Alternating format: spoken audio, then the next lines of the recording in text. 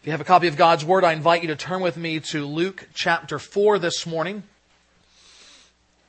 As we continue to make our way through Luke's Gospel, we come to the end of chapter 4 this morning. Just prior to this, you'll remember that Jesus has begun His ministry as the Christ, as the promised Savior. And He has just preached a sermon explaining what His God-given task is as the Savior and how He will carry it out. Now, Jesus shows us the power of His authority to actually complete that assignment. And as we are sitting here today, about to hear the words of Christ, even as those in His day, almost 2,000 years ago, heard them, we need to see and understand that this is important for us. It is actually in seeing Jesus' authority that we will find ourselves confident in Him today. Seeing His authority will give us confidence that He is both able to save us from our sins as well as care for us and protect us in every spiritual way. So I want to read this morning Luke chapter 4, beginning at verse 31, and I invite you to follow along as I read. Jesus went down to Capernaum, a city of Galilee, and He was teaching them on the Sabbath. And they were astonished at His teaching, for His word possessed authority. And in the synagogue there was a man who had the spirit of an unclean demon, and he cried out with a loud voice, "Ha! What have you to do with us, Jesus of Nazareth? Have you come to destroy us? I know who you are, the Holy One of God." But Jesus rebuked him, saying, "Be silent and come out of him." And when the demon had thrown him down in the midst, he came out of him, having done him no harm. And they were all amazed and said to one another, "What is this word? For with authority and power He commands the unclean spirits, and they come out." And reports about Him went out into every place in the surrounding region. And He arose and left the synagogue and entered Simon's house. Now Simon's mother-in-law was ill with a high fever, and they appealed to Him on her behalf. And He stood over her and rebuked the fever. And it left her. And immediately she rose and began to serve. Now when the sun was setting, all those who were sick with various diseases brought them to Him, and He laid His hands on every one of them and healed them. And demons also came out of many, crying, "You are the Son of God!" But He rebuked them and would not allow them to speak, because they knew He was the Christ. And when it was day, He departed and went into a desolate place. And the people sought Him and came to Him and would have kept Him from leaving. But He said, "I must preach the good news of the kingdom of God to other towns as well, for I was sent for this purpose." And He was preaching in the synagogues of Judea. May God bless the reading of His word. As we think about this passage this morning, we want to see 4 ways in which the power of Jesus' authority is on display. 4 ways that He is in fact still wielding authority today. First, we see that Jesus has authority through Scripture. Jesus has authority through Scripture. Just before this, you'll remember, if you were here, and if not, you can go back and read that account this afternoon. Jesus had traveled to His hometown of Nazareth. And though initially Jesus was well received by those there, they liked the words that He was saying, because He was saying the work of the Messiah is about to break out upon you. The blessings of God are about to fall. He knew their hearts, and He knew that what they didn't really want was the very thing that He was there to give. That they were not trusting in Him to be the Messiah. And therefore, when He called them on this, when He called them on their faithlessness, they actually sought to kill Him. It was quite the reception in Nazareth. Now He returns to a place that we will see as the Gospel of Luke unfolds, a place that is essentially His adopted home, the city of Capernaum. He went down to Capernaum, a city of Galilee. If you have a study Bible, or if you are a map guy, you will look, and Capernaum is actually north of Nazareth. So how can He go down? Well, it's not about geography, it's about topography. The city of Nazareth was higher elevation than Capernaum. So yes, geographically He is going north, but topographically, or however you would say that adjectively, He is going down to Capernaum from a higher place. He goes there and He is teaching on the Sabbath, and they were astonished at His teaching, for His word possessed authority. This is what we saw in the previous passage last week as well. Jesus going to the synagogues of the people on the Sabbath and opening up and proclaiming to them the word of God. And notice what sets Jesus apart from all the other teachers that they would have heard in the synagogues of that day. His word possessed authority. On one level, that simply means he was not like the popular teachers that they heard. And in fact, Matthew makes this very explicit in his gospel, that he was not like the other scribes and teachers. What made him different? Namely, that he did not rely on the comments of previous rabbis for the teaching that he was given. What do I mean by that? What I mean by that was all the other rabbis and teachers would have simply had a series of block quotes for the most part that they would have given to the people and navigated about maybe who should be believed over another. So, for example, one ancient rabbi's words that we have recorded for us say this: "I have never in my life said a thing which I did not hear from my teachers." Think about what he's saying there. I have never in my life said a thing which I did not hear from my teachers. In other words, no original thoughts. All of his theology is second hand. It's not gleaned directly from the Word of God. It is whatever I was taught, that's what I now teach. You can imagine what that would be like today for a sermon. So as we consider verse 5, Pastor Brooks believes that at this point Jesus is intent to save sinners. But in the next verse, biblical scholar Smith says this is moderated, though, by his desire to glorify God. However, commentator Jones says that we should imitate him in this, yet I'm not convinced because Smith gives, it would just be boring. I would get bored listening to that kind of preaching. That's not the kind of preaching that Jesus did. He spoke with authority. He did not need to quote the other rabbis because there is no greater authority than Jesus himself. Jesus wielded the word with such authority because it's his word. It's the word of God. He was God in the flesh. As we think about Jesus' authority in the scriptures, the question for us is simply this: how do we listen in light of Jesus' authority? How do we listen to the Word? Believing that God is speaking to us, or ignoring it as if it's just another book? That's the question that we have to ask ourselves. I saw what was really the most amazing video this past week in light of all the activity in the Catholic Church and the election of a new pope. There was this interview between Piers Morgan and Penn Jillette. You may know Penn Jillette from the famous entertainer-musician group Penn and Teller. He's a real big guy. He's the one that talks. Okay, Teller is the one who never talks. And this guy, Penn, has written all kinds of books. He's got a TV show that he was on for a while that I can't say the title of. And he is a profound atheist. He writes books about atheism. Piers Morgan, on the other hand, works for CNN, I believe, and he has his talk show, and he is a professing Catholic.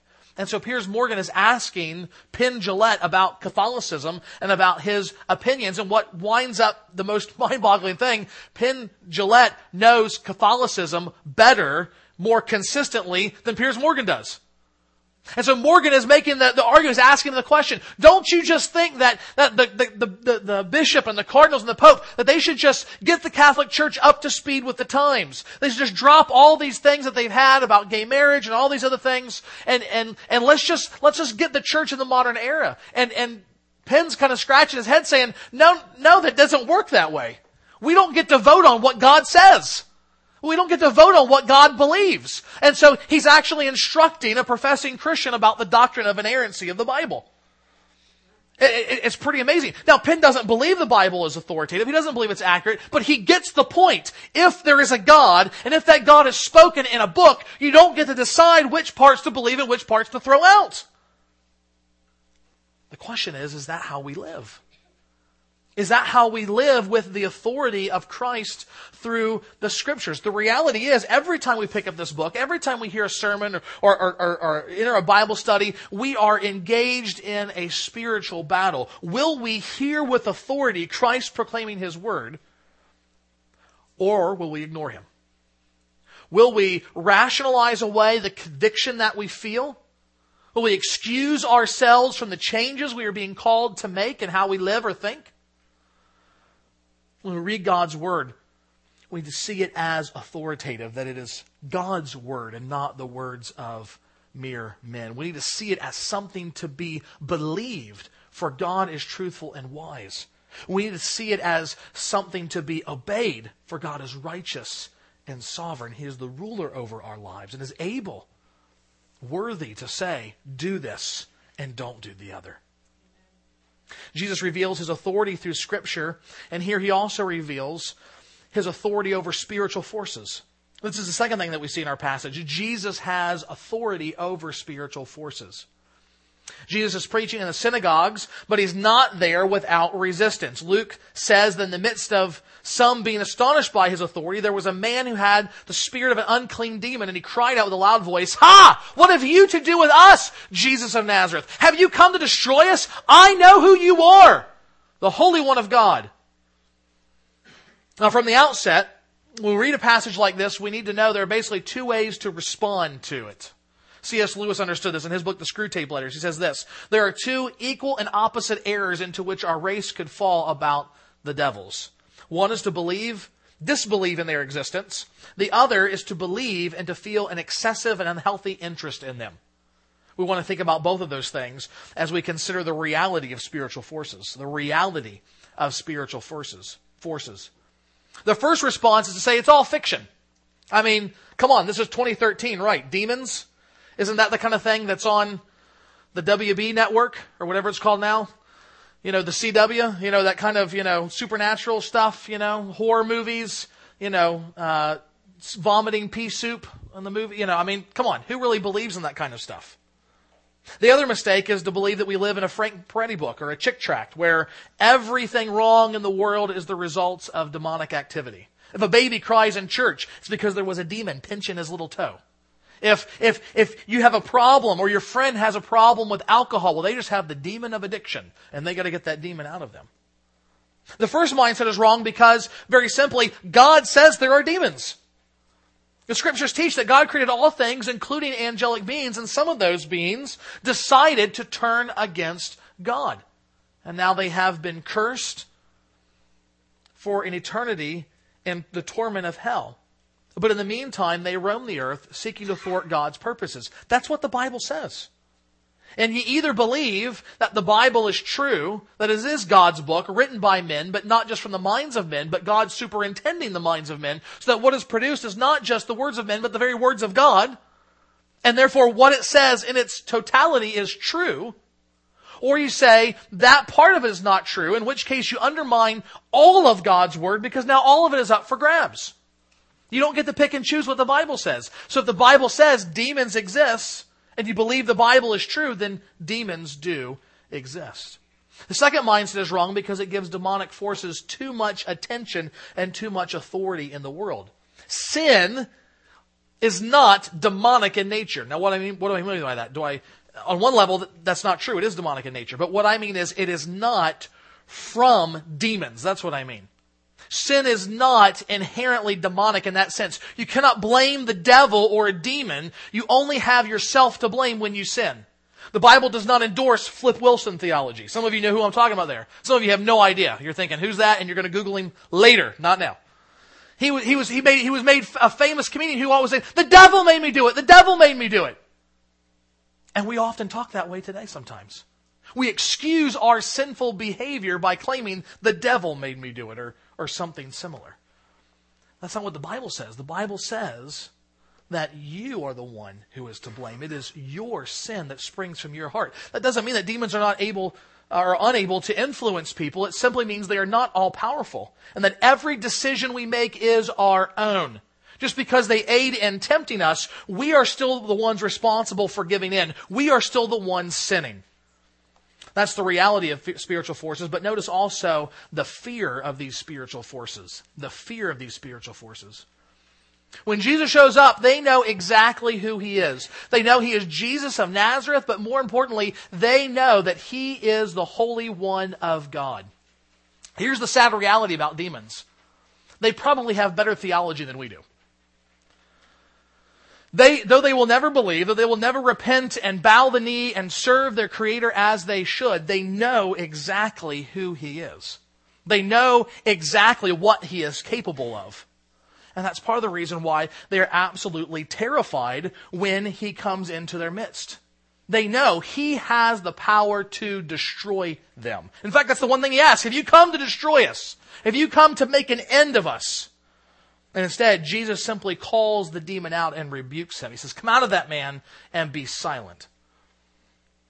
And we're told that the demon, after he had thrown the man down in their midst, came out of him, having done him no harm. And then in verse 36, they were all amazed and said to one another, "What is this word? For with authority and power he commands the unclean spirits, and they come out." Notice again, the power and the authority of Jesus' word. That is what brought the demons out.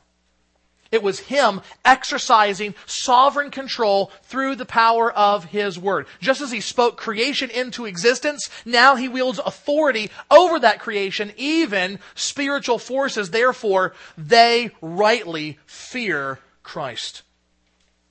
So what about today? If demons exist, if they fear Christ, what about us? How should we think about demons in our life? Here we need to understand the limits of spiritual forces. The limits of spiritual forces. It is true that there seems to be a concentration of open and obvious work of demonic activity during the days of Christ. The question is, why is that the case? I mean, you're not walking down Bay City and seeing guys possessed by the devil all the time. Not saying it couldn't happen, but not commonplace. Well, some have said, quite simply, it's just a matter of numbers. There's not an infinite number of demons. There is a finite number of demons, just like there's a finite number of other angelic beings. And there's frankly a lot more people in the world today than there were back then. That could be true, but I think more than that, I think it has to do with Jesus and his nature as the Messiah. I think Satan, it's clear from earlier in chapter 4, he knows who Jesus is, he knows what he has come to do, and he is doing everything he possibly can to thwart that mission of God. He is doing everything he possibly can to dishonor Christ and to see his plans be scuttled. And therefore, he is throwing all of his forces into the path of Jesus during this time. Nevertheless, it was Jesus who had authority over them. And nothing's changed. Nothing's changed. Jesus still has authority over them. Thus, if you are a disciple of Jesus Christ, if you have trusted in his life, death, and resurrection to bring you into a right relationship with God, the Bible says your life is now united to Christ. You need not fear spiritual forces. You don't have to worry about a demon of some sin taking up residence in your life or even someone possessing you. You, in that sense, in the possessive sense, you belong to God and no one else. Would we ever think that a place where God's Holy Spirit, the third person of the Trinity, has taken up residence, that he would yield to some demon, to even the devil himself? The answer is no. And as Paul can say, because we have the Spirit, we are sealed by God until the day of our full redemption. In other words, we need not fear spiritual forces. Nevertheless, we do need to be aware of them, especially as God's people, as those following Christ, as those seeking to be conformed to the image of Christ according to God's will. You are the target of spiritual forces.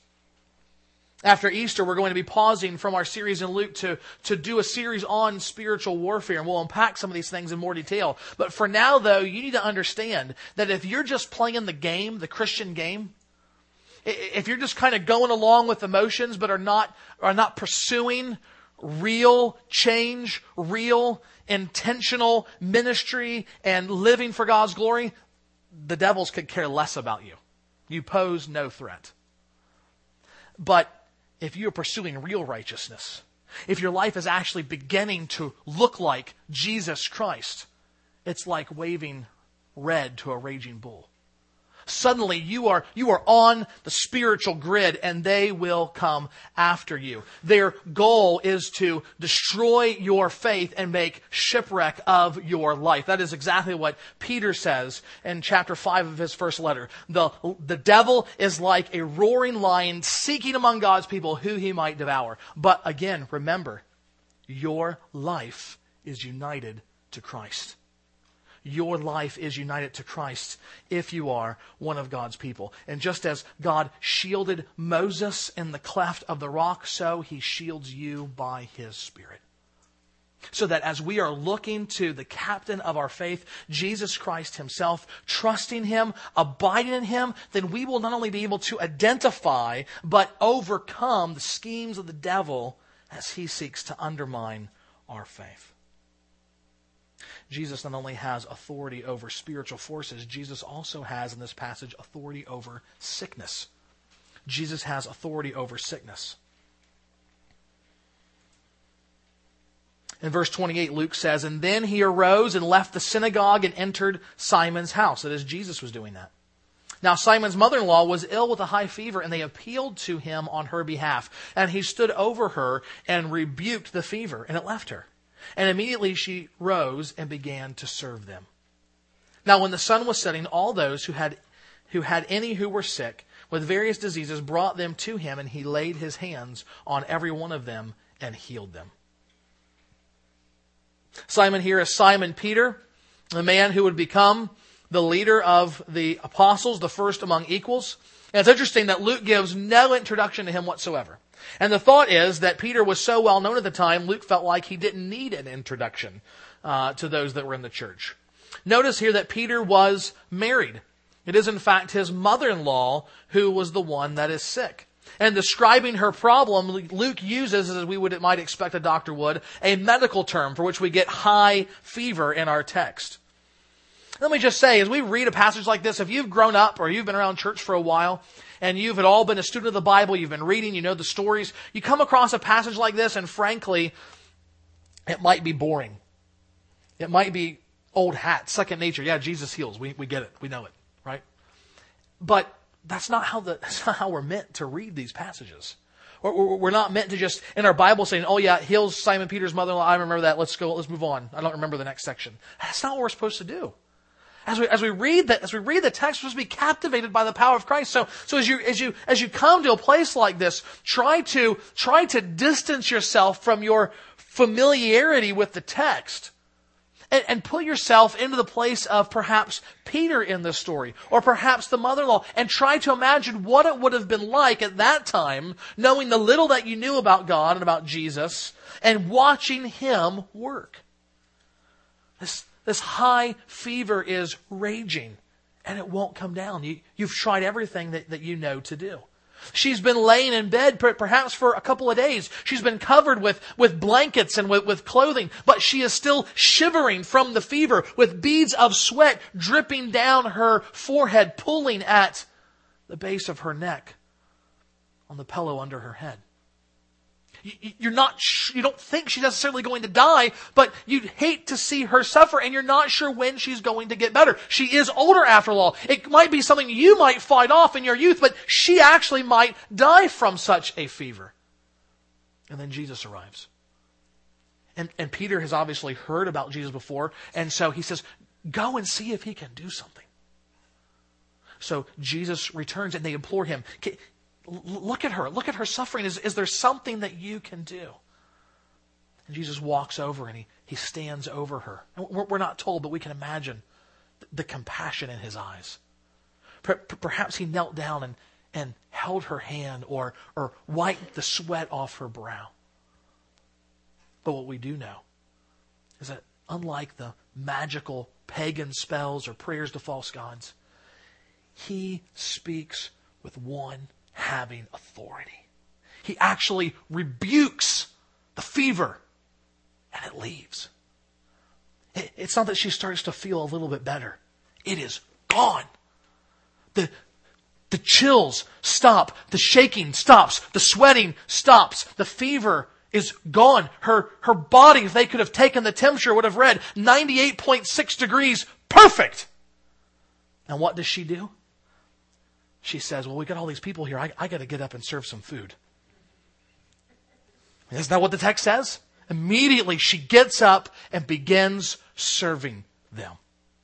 No, on one level, that only speaks to her character, but on another level, frankly, that is a parable for all who have been healed by Christ. Not just physically, but spiritually, who have felt the healing touch of His forgiveness of our sins. The natural and expected response is that we get up and we serve our Savior. More than that, though, now that Christ has healed Simon's mother-in-law, word gets out. People start coming from all around seeking healing from Christ. And that's what He does.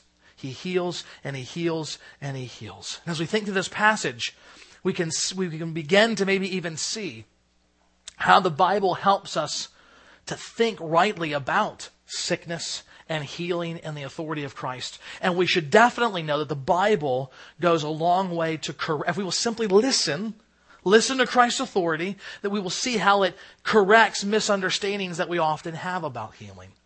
Some will tell you today that because Christ has authority over sickness, we should always expect to be healed. But does the Bible teach that?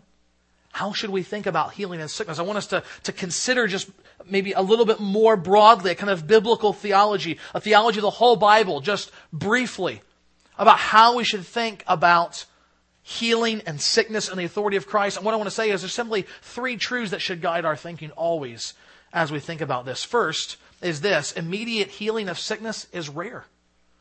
Immediate healing of sickness is rare. I've been a Christian since 1985, and I have only seen one verifiable miracle when it comes to healing. Just one. It was back at the church that Melinda and I attended when I was in high school and in college, and it was our drummer. And of all places, he had cancer in his hand. And it was a pretty big tumor, and they were going to wind up taking his thumb and his index finger in the surgery. And it was pretty much planned out.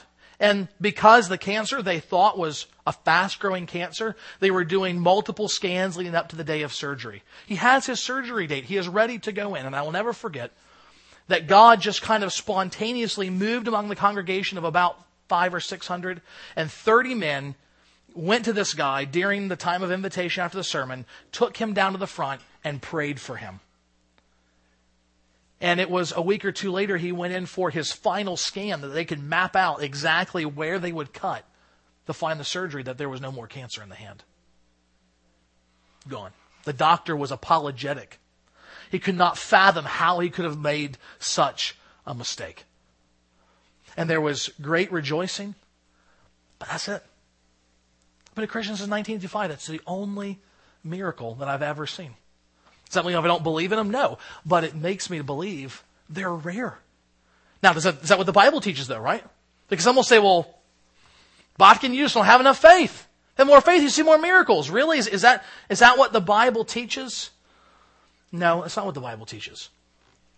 The Bible teaches that a miracle, by definition, is a rare thing. It is something beyond the norm of what God is doing. So is it an amazing, marvelous, beautiful, joyous event to see a baby born? Absolutely. But don't call it a miracle. God designed it to be that way, and it's happened ever since Adam and Eve. It's not a miracle. It's amazing. We rejoice, brings tears to your eyes and a lump in your throat, but it's not a miracle. Okay? That's a little soapbox thing there. But the point is, how we talk so often affects how we think without realizing it. They say, oh, the miracle, it's not a miracle. It's a well-designed process by amazing Creator God. The truth is, even in the Bible, miraculous immediate healing is a rare thing. I would just challenge sometime. Just sit down with your Bible, page, and just mark out the times. In fact, there is this amazing concentration right around the coming of Jesus where these healings take place, where He Himself is the one doing it. Read Acts, read the epistles. As soon as Jesus ascends back to heaven, it goes back to being rare again. So why all of this miraculous attention focus on Jesus? Well, number one, He is the one with the authority to do it. So we should expect that He's going to be doing it. But secondly, it is there to verify, to authenticate, to be a giant sign marker that says, this is really the Christ. Just as this man has the power and the authority to heal physical sickness, he has all the more the ability and authority to heal the sickness of your soul that is going to send you into hell unless you trust in Him. That's the point of it. That's the point of it. So healings are rare. And what that means also, frankly, is that just by way of kind of side application, we should be thankful for the doctors and medicine that God has given our minds and capacities to understand, by which normal healing comes.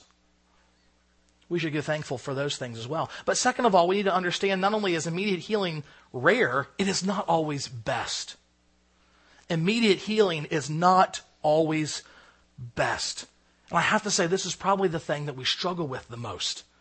We can't comprehend why immediate healing would not be best. Because we think it's best. We don't want the pain. We don't want the anguish, either in ourselves or in others. But the reality is, Jesus did not heal every person He ever encountered. It didn't happen. Nor does He heal everyone now.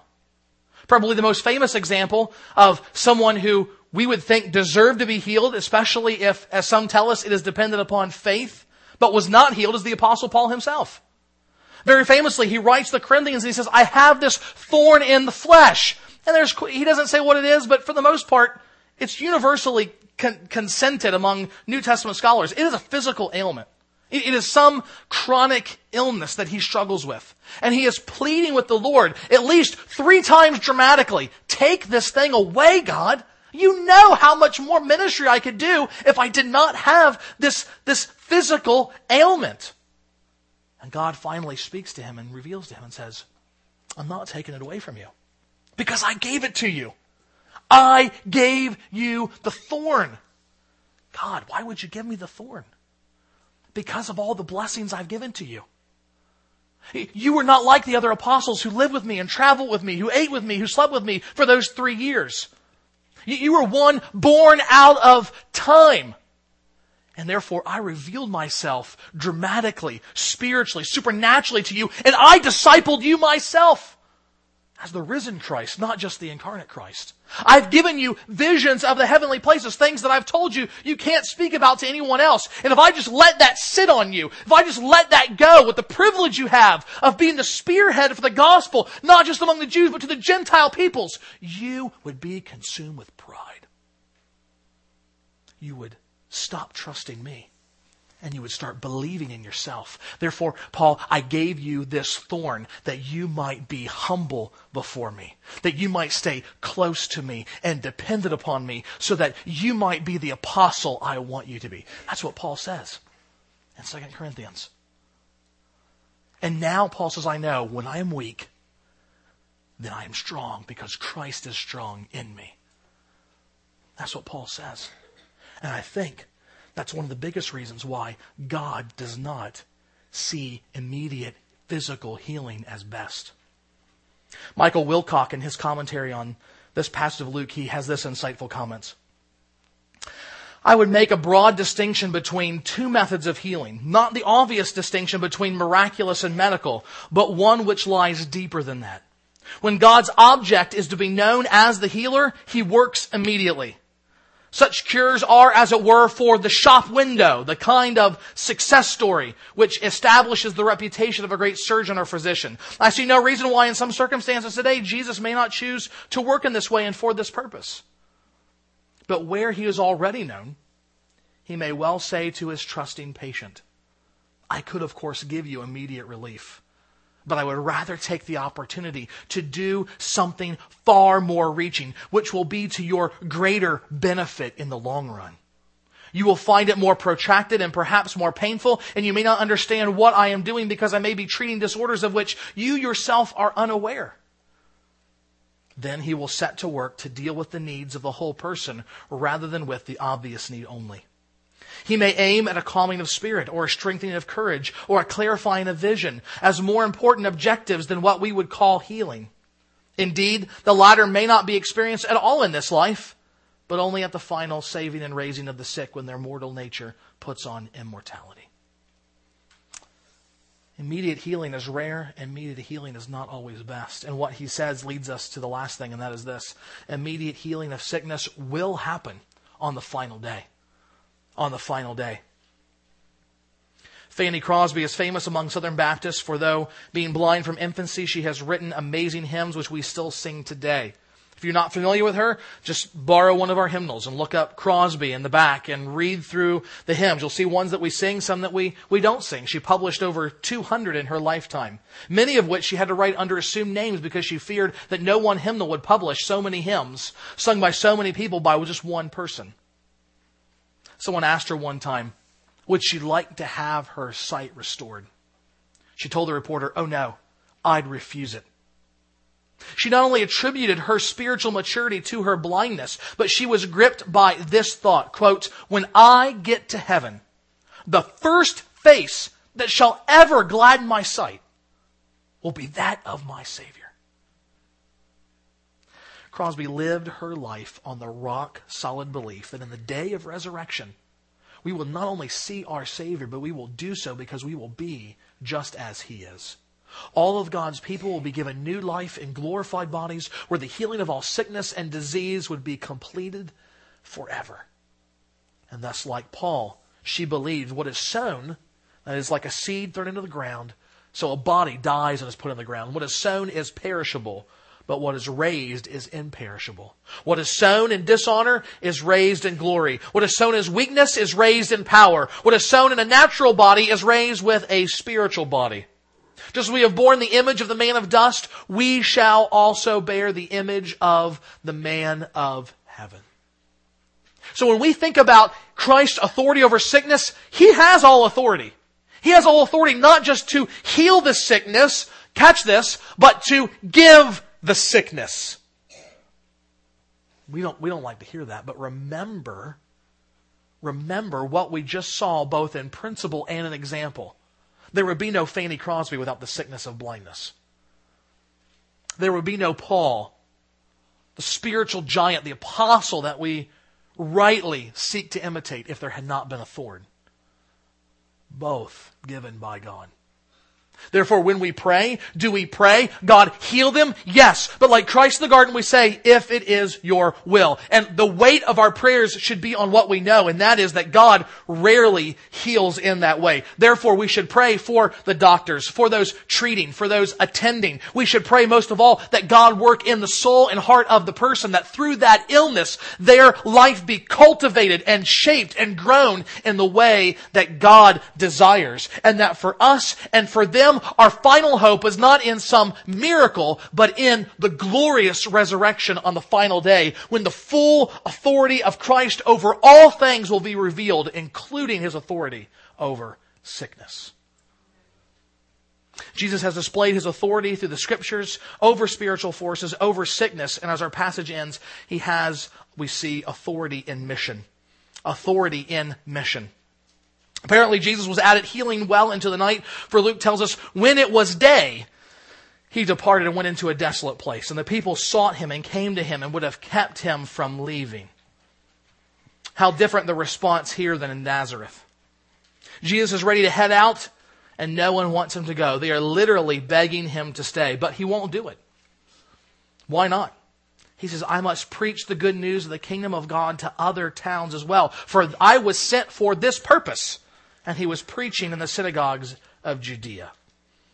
One of the things that has been consistent for the last 2,000 years when it comes to Jesus Christ is the propensity for people to try to shape Him into what they want Him to be. The most notorious example has been the 3 big projects of Western scholarship to find the so-called historical Jesus. The thought is, the Jesus, the Christ that we have in the Bible is not the same man who actually walked the earth 2,000 years ago. So you'll actually have shows on the History Channel or on PBS with this title, From Jesus to Christ. Or The Jesus of History and the Christ of Faith. Assuming it's 2 different things. But the Bible cannot be trusted for its accuracy. And so they go through this agonizing process of analyzing every story, every word that Jesus said. There was even a New Testament that was published by the Jesus Seminar about 25 years ago or so. Every verse was color-coded. Somewhere between things where we're definitely sure Jesus said the things we're definitely sure He didn't say, and everything in the middle. Yeah, great Bible. Who wants to read that? Here was the conclusion, though. After the Jesus Seminar published, that was the 3rd attempt at recovering the historical Jesus. One scholar looks back at all of them and kind of sagely says, it's interesting that ever these 3 attempts to find the historical Jesus, no 3 arrive at the same conclusion about what Jesus looks like. Even more interesting is that in those 3 attempts, Jesus always came out looking very much like, holding the same values as the scholars that went looking for Him. In other words, they took their values, their ideas, and they imposed them on this supposed historical Jesus. Even here in Capernaum, people are doing the same thing. They want Jesus to be the Messiah they want Him to be. Not necessarily the one that God has sent Him to be, as He says, but the one that they want. They want Him to stay and continue to meet needs, to continue to preach, to continue to heal again and again and again. Can you imagine if Jesus just lives in your town, nobody ever gets sick again? Yeah, we want you to stay. But Jesus says, guys, it's bigger than you. It's bigger than that. This is about the kingdom of God, and it needs to be proclaimed not just here, but in other towns. It needs to be proclaimed everywhere. And notice how that kingdom of God spreads. It's not by good works. It's not by relief of suffering or by healing. The good news of the kingdom comes through preaching. Through preaching. The kingdom of God comes through the preaching of good news. But don't get me wrong, there's nothing wrong with good works. There's nothing wrong with relieving suffering. In fact, it's expected. It's even commanded in the Bible. But those things are not the good news of the kingdom. The good news of the kingdom is not, you will be healed and you will be well fed.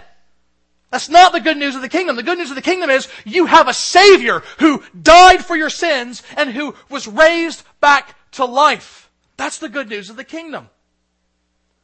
I want to land here for a second and emphasize this because that there is this kind of subtle undercurrent that is sweeping upon us as we become more aware of our failure in the last 20 years or so to take seriously the commands and the example to do good works and to relieve suffering. That now the temptation is to put that on equal par with the gospel. And to even go so far as to say, if you preach the gospel but don't do good works, you've not really preached the gospel and no one will get saved. The problem is, the Bible doesn't say that. Ever. The Bible never says that Jesus' miracles, Jesus' healing, Jesus' feeding of the 5,000 anywhere come near to being as important as His preaching of the Word of God. In fact, even here, Jesus does not say, I've got to go and heal other people. He says, I must go and preach the good news of the kingdom. Therefore, we might say like Jesus, what good does it do a man to gain the whole world but lose his own soul? Or, what does it gain a man to be well fed and have clean water and experience education but never hear the gospel of the kingdom and so perish under the weight of his sin in the day of judgment?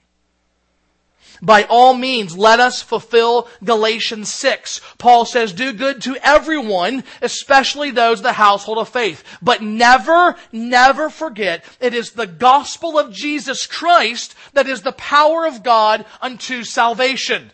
That's from Romans 1:16. Memorize that.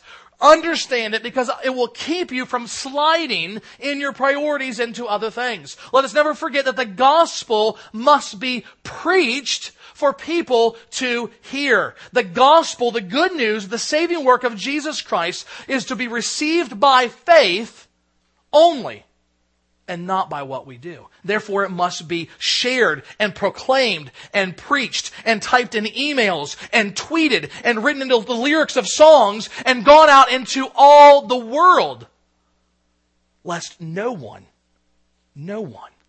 hear and believe. This was the priority of Jesus in mission. He would not be hemmed in. Let us also not be hemmed in by the culture and by popular teachers or friends that we know and say, no, you have to do this. You have to just say, no, what did Jesus say was the priority? Of course He healed. Of course He did miracles. But what was the priority? What was the mission? What always comes first, at least in terms of priority of resources, and the amount of time we invest. It is the preaching of the good news of the kingdom of God. One of the best churches in Philadelphia, a growing church with solid preaching, proven discipleship methods, and a consistent witness to the community is 10th Presbyterian Church. If you're ever in Philly, go there. I would recommend it. Years ago, though, a theologically liberal pastor of another old downtown church that was on the decline set up a meeting with the pastor of 10th Pres to find out what was the secret of their success, because he saw this old mainline church dying, crumbling around him, and he didn't want it. And he wanted to know the secret. Why is 10th Pres, this old church, this denominational church, Presbyterian, why is it flourishing? The pastor sat down and he said this: the secret of our success is owed to one thing. We preach the word of God. He says the other pastor was not impressed. In fact, he may have been even a little offended. But the one thing we have seen over and over and over in this passage is that Jesus' authority is exercised by the power of His word. It is the word that has authority. They were astonished at His word which had power. He speaks powerfully through preaching, bringing about the kingdom of God, even as we speak His word and demons and disease flee from people's lives. The same authority is active today, for Jesus is alive and reigning over all things. As the gospel of Christ is proclaimed from human lips, Christ Himself stands behind that word. He stands with all authority from His heavenly Father, freeing people from demonic and, more importantly, sinful bondage in their hearts.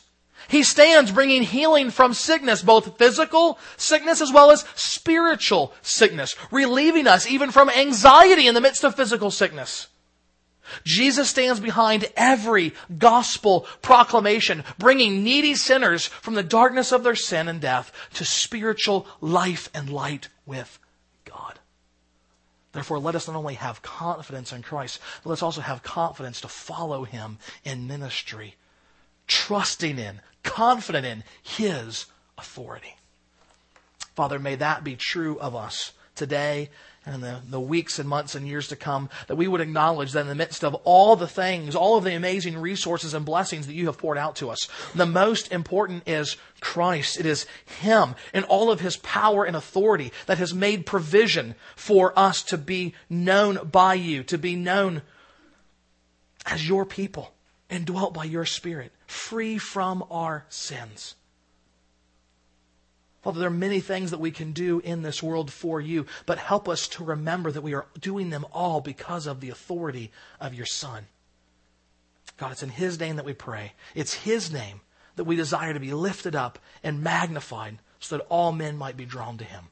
It's in the name of Jesus that we pray. Amen.